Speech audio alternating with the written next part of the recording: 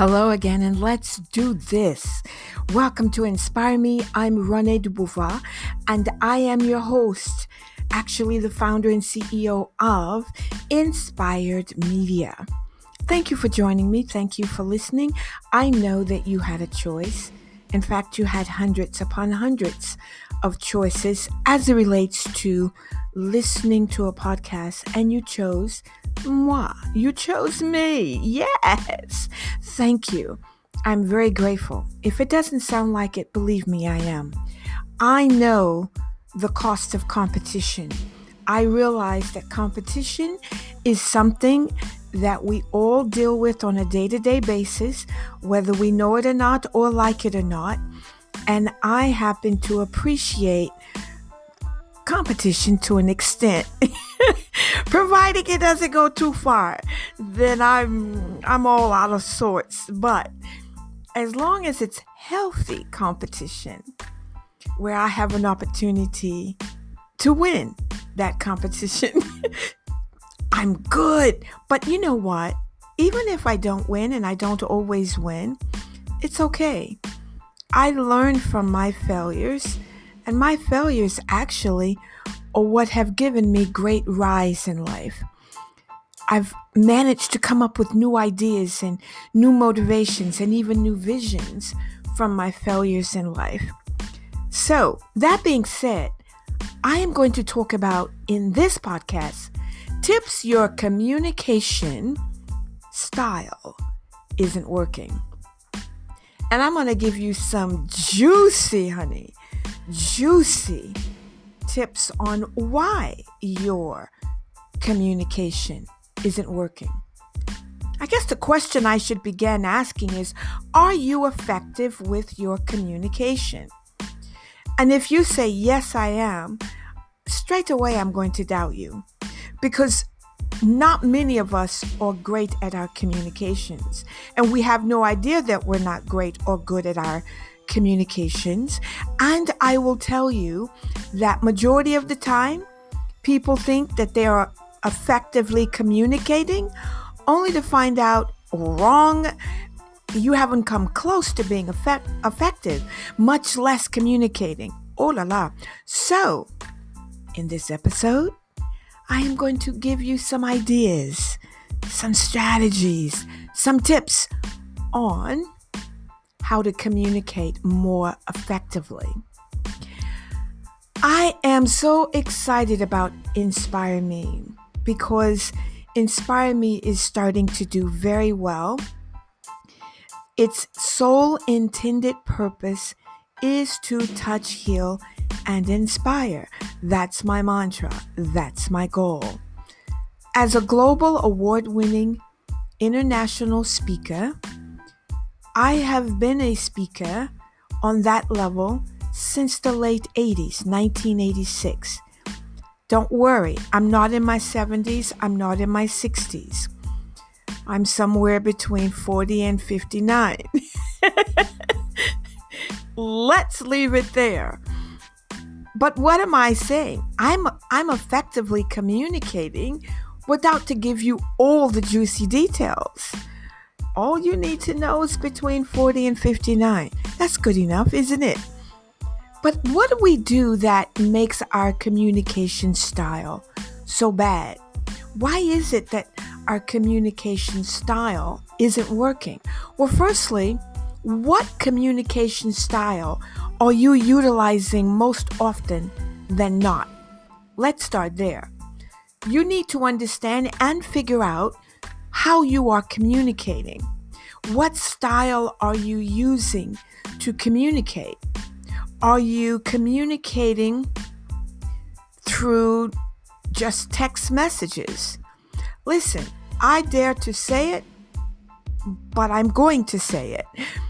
If all you're doing is just texting with people, you have no connection and really no right to any benefits from that person or those people, because you are not using the human side of your connectivity.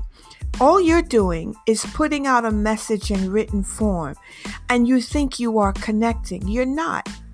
You think you are communicating. You're not. the person on the receiving end does not have the benefit of hearing your reflection or inflection as you're speaking or writing those words. Many times, more often than not, people tend to get things twisted and get bent all out of shape over a text you sent because they couldn't hear what you meant by that statement that you wrote in the text. The man in my life, oh la la, how many times have I had that issue with him? And I finally just had to sort of go a little nuts. Always gonna hang me. And say, we've got to do better than this, because it's already a challenge that he comes from one culture and I come from another. So that in and of itself is going to be a very different communicational style. But are you someone who comes from a culture where the less you say is the more you say? Less is more. Are you from a culture where the style of communicating that is accepted or appropriate is letting someone else do the talking for you? Because culturally, you're not supposed to interact. There are so many different things I could say to you about communication styles, but I've only got half an hour for this program, so I'm not able to literally get into all of the communicational styles. But honey, let me tell you, I am going to tap into 5 different life lessons that we all live and deal with as it relates to our communications. And then I'm going to talk about the 5 styles of communication that we all have. When you hear these ideas of mine, these tips, and remember, I've lived in more than 40 countries, a year, 2, 3 years in each country. Yes, I'm still born between 40, or my age is still between 40 and 59. Hey, look, there are people that graduate from high school at 15 and a half. I might just be such a person. Leave it at that. Okay, Renee, stay on point. I am going to share with you 5 life lessons as it relates to communications with others. And I'm going to share with you 5 communicational styles. Let's get started.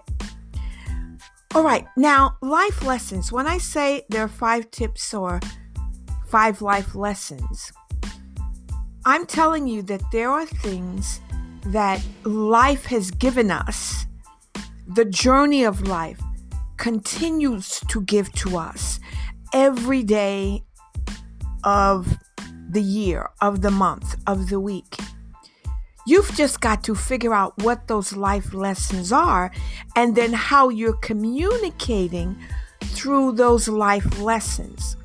First comes the lessons and then comes following the communication. I've often been heard and known for saying, when I'm trying to motivate and encourage someone, when you're in the university classroom, you're under the control of that lecturer, of that scholar, of that teacher, of that speaker. Well, that teacher, that lecturer, that professor first gives the lesson and after he or she gives the test. But in life lessons, life being the teacher, the professor, first life gives the test and after the lesson. Ooh, that was so deep and very good.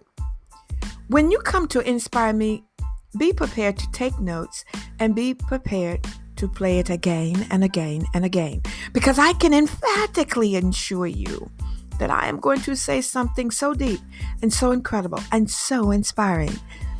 But more importantly than all of that, I'm going to say something you perhaps have never heard before, and that is my intended purpose. So what are life lessons? The first one is the situation. Life brings situation, isn't it? There are situations that come up in our life that some would coin or call issues, some would call troubles, but situations. Life brings situations right to your lap.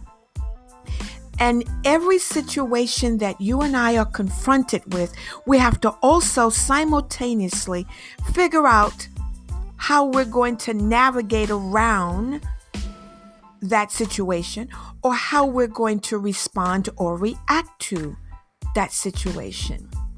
The second life lesson is observation.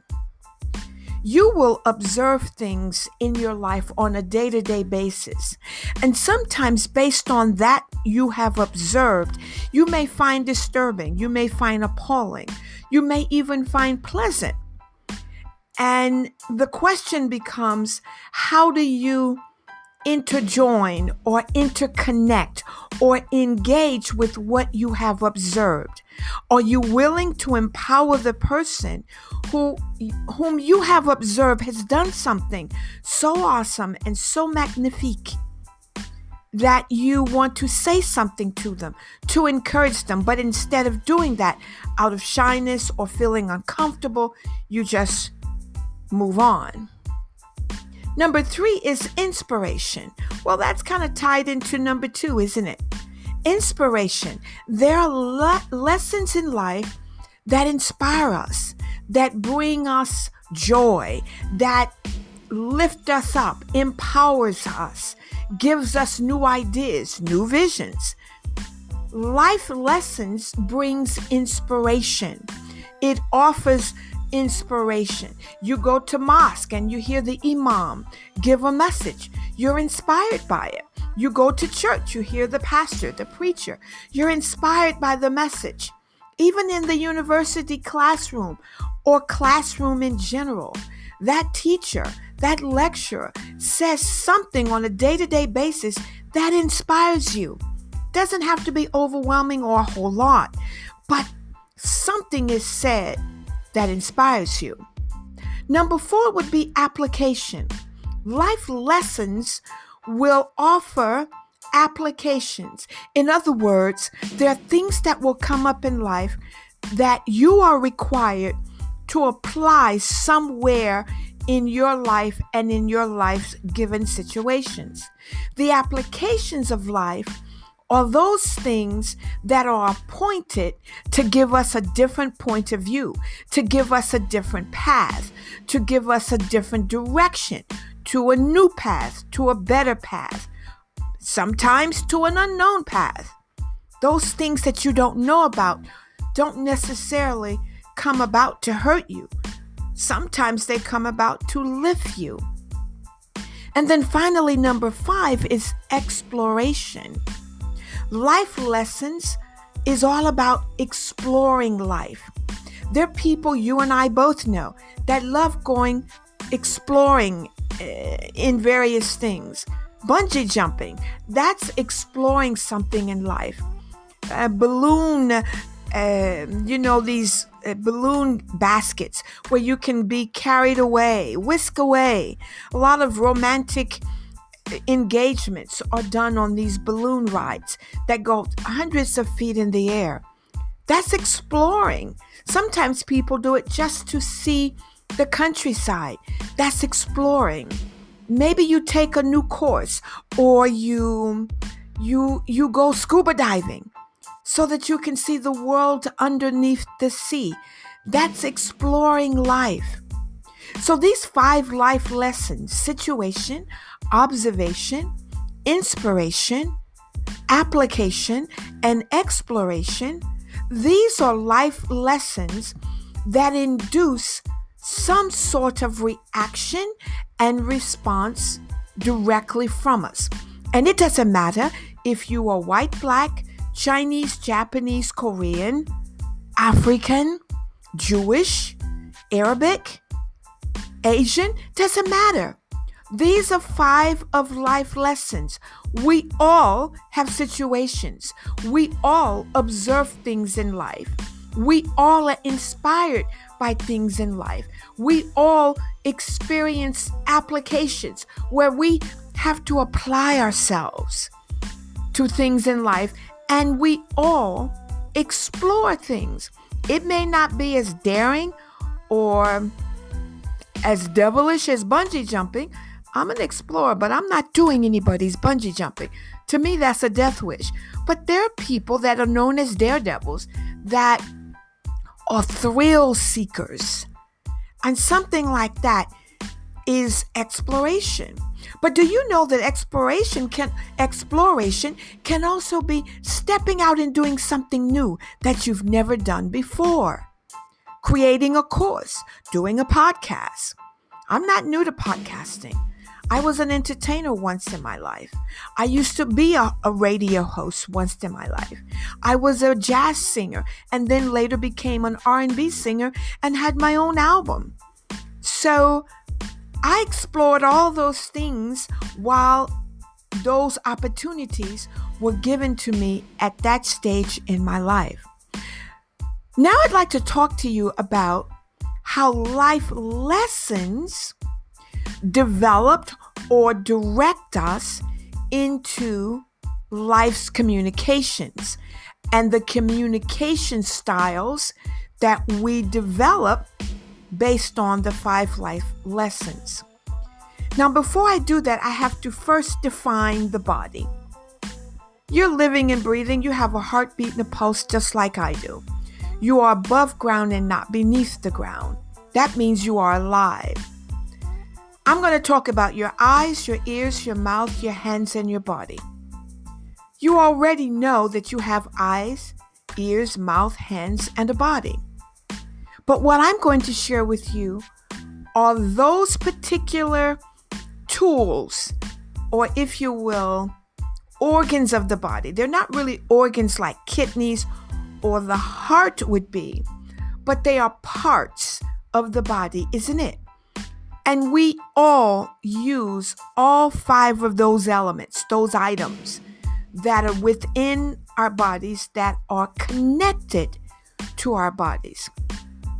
When you think of your communication style and the fact that it's not working, I want you to think on these 5 things. Number 1, let's start with the eyes. We're going to go from the top to the bottom. Your eyes are used for observation. The next part of the body, as we work our way down, are the ears. Your ears are used for information. The next part of the body, as we continue to drop down, is the mouth. I'm using mine now. Your mouth is used for articulation. When we move further down, we move to the hands. Your hands are used for exploration. Are you following me here? And then finally, your entire body. It's used for application. Now allow me to connect life lessons together with life's 5 body parts that may or may not be hindering you from communicating well and what has created your particular communication style. Have you ever asked a person a question and you already knew that they were going to lie because you saw them do or not do this particular thing that you're questioning them about, and you see them immediately shift their eyes to the top left or to the top right? That's what we call visual recall. Number 1, that tells you that the person is about to lie to you because they're trying to recall what they told you before or what they need to tell you now or the situation that you're questioning them about. So sometimes when you're talking and communicating with people, the first thing they do is shift their eyes. Shifty eyes. People that have shifty eyes, you might want to look at them with a side eye. You know what I mean? Because shifty-eyed people are always trying to go back and forth on what they may or may not have conveyed or shared to you. And let me tell you something, Sugarfoot. Lies are like feathers. once you put them out there, you're not going to get them all back. That's like time. It never goes into rewind. It only goes forward. So the first thing to note about your communication style or your eyes, are you constantly shifting your eyes before to use your words from your mouth? Number 2, the ears. Haven't you ever noticed that sometimes when you talk to people, they ask you to repeat it? You know, sometimes they act like they didn't hear it. What the devil? Oh yeah, you heard me. But they act like they didn't hear it so that you can repeat the question. Why? Because they're trying to gather up an answer to be able to respond to you very quickly. But they need a little time to gather a quick response. So they'll pretend they didn't hear you the first time. Trust me, they heard you. So combined with shifting their eyes and asking you to repeat it, you've got somebody that heard you but needs a little time to answer you. Number 3 is the mouth, articulation. Notice that sometimes when you're communicating with people, you're asking a question or you're trying to prove a point or validate something verbally with that person, and they immediately become defensive. And you know they're becoming defensive because of how they are expressing themselves through their words, the way they are enunciating and resonating back to you. Their words, their verbiage becomes very combative. They can become very even violent in their response to you. Now you've got somebody whose communication style is maybe to look left once, ask you to repeat, and then when they answer you, they're a bit verbally abusive. What you say about that? Number 4 are the hands. That's exploration. These are people that have a communicational style that always uses the hands. Now, culturally speaking, that's appropriate in some cultures.